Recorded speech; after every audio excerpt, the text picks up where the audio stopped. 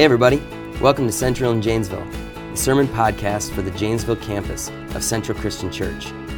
Today we've got a short devotional podcast to go along with our regular Sunday sermon podcasts. This is your campus pastor, Kellen Anderson.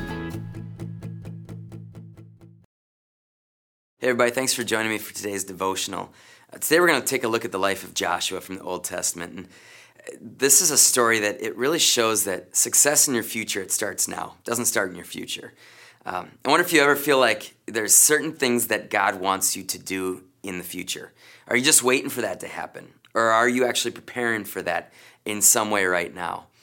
Quite a long time ago, I went back to my hometown and I youth pastored there for 10 years.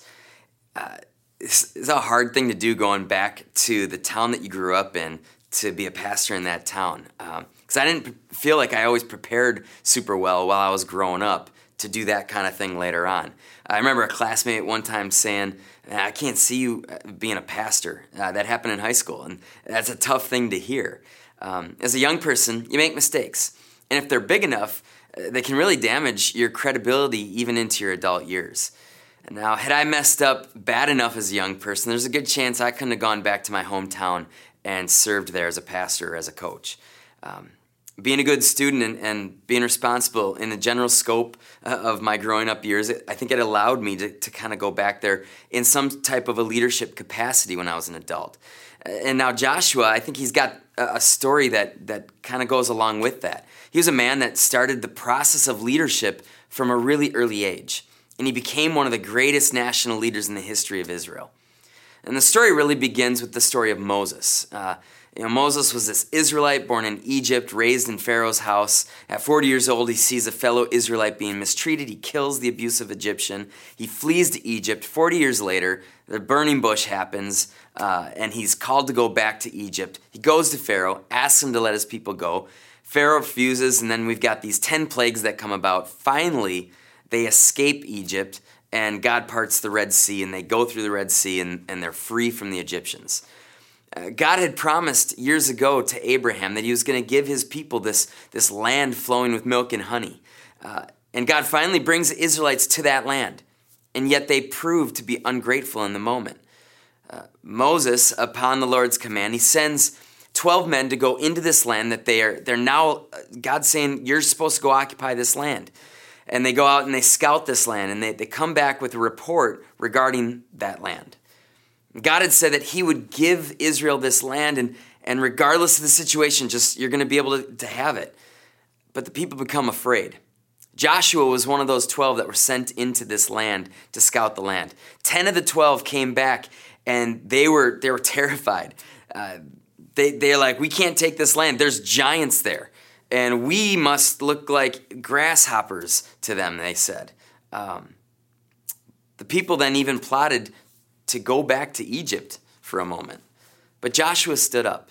In Numbers 13, it says that Joshua says, the land that we explored is wonderful land. And if the Lord is pleased with us, he will bring us safely into that land and give it to us. It's rich, a rich land flowing with milk and honey, and he will give it to us. Do not rebel against the Lord, and don't be afraid of the people of the land. They're only helpless prey to us. They have no protection, but the Lord is with us. Don't be afraid of them. But then it says the whole community began to talk about stoning Joshua and the other guy that was along with him, Caleb.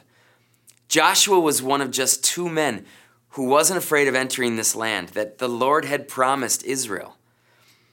Because of their faithfulness, God said that only Joshua and Caleb, of all the Israelite adults who were over the age of 20 years old when they left Egypt, only Joshua and Caleb were going to ever enter this promised land. And so the Israelites continued to wander in the wilderness for 40 years until the day that every other adult had finally died. And on the day that Moses was to die, his leadership over Israel was handed off to this guy, Joshua, who then led the people of Israel into this land that for so long they've been wandering the desert, hoping to get there. Only Joshua and Caleb, of all these people who were slaved in Egypt, were ever allowed to enter into that place. Joshua was prepared to lead Israel, and it all started long before he was ever given this title of being leader of Israel. How can you prepare yourself today to be the leader that God has called you to be in the future? Yeah, I think God's called us all to be a leader right now, but that thing that's on the horizon, what are you doing today to let God move you to be that person? A couple things about Joshua. Number one, he found a Moses to pattern his life after. We have to find people that are in our lives that we can pattern our life after. Moses was a great example to Joshua from his early in his youth.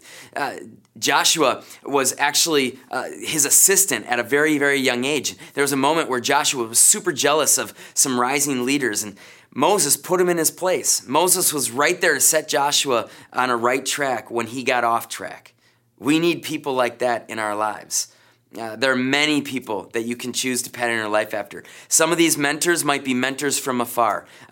Maybe they're authors that you read their books. I got a couple pastors, Timothy Keller, Paul David Tripp, that I love reading their stuff. They're mentors from afar. Some mentors are casual mentors. Maybe it's a teacher, a coach.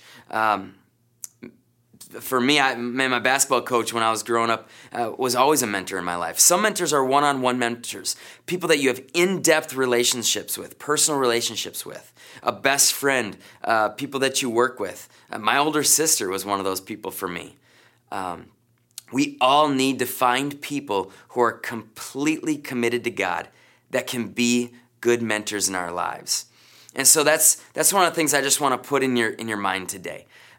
Who are the people that you're seeing that are helping you to become the person that you're meant to be down the road so you can lead people the way that God calls you to lead? Begin that right now, like Joshua did at an early age. Let's pray. Lord, I thank you so much for calling us to certain things. God, you have something in future for every single one of us. God, some of us, we've lived long lives already at this point. And we've been leaders in certain ways, but there's still ways that I believe you're preparing every single one of us to do something later on. God, help us today to make the right choices, to follow the right people, to be led by the right people, to be led by Jesus in ways where we will be ready for whatever it is that you have in store for us tomorrow and a year down the road and 10 years down the road. We ask that you'd help us to grow today to be that person in Jesus' name. Amen. Well, thanks, everybody. Hope you guys have a great week, and we'll see you next time. Thank you for listening to today's podcast from Central in Janesville. Be sure to subscribe to the Central in Janesville podcast to keep up to date with each of our teachings. Thanks.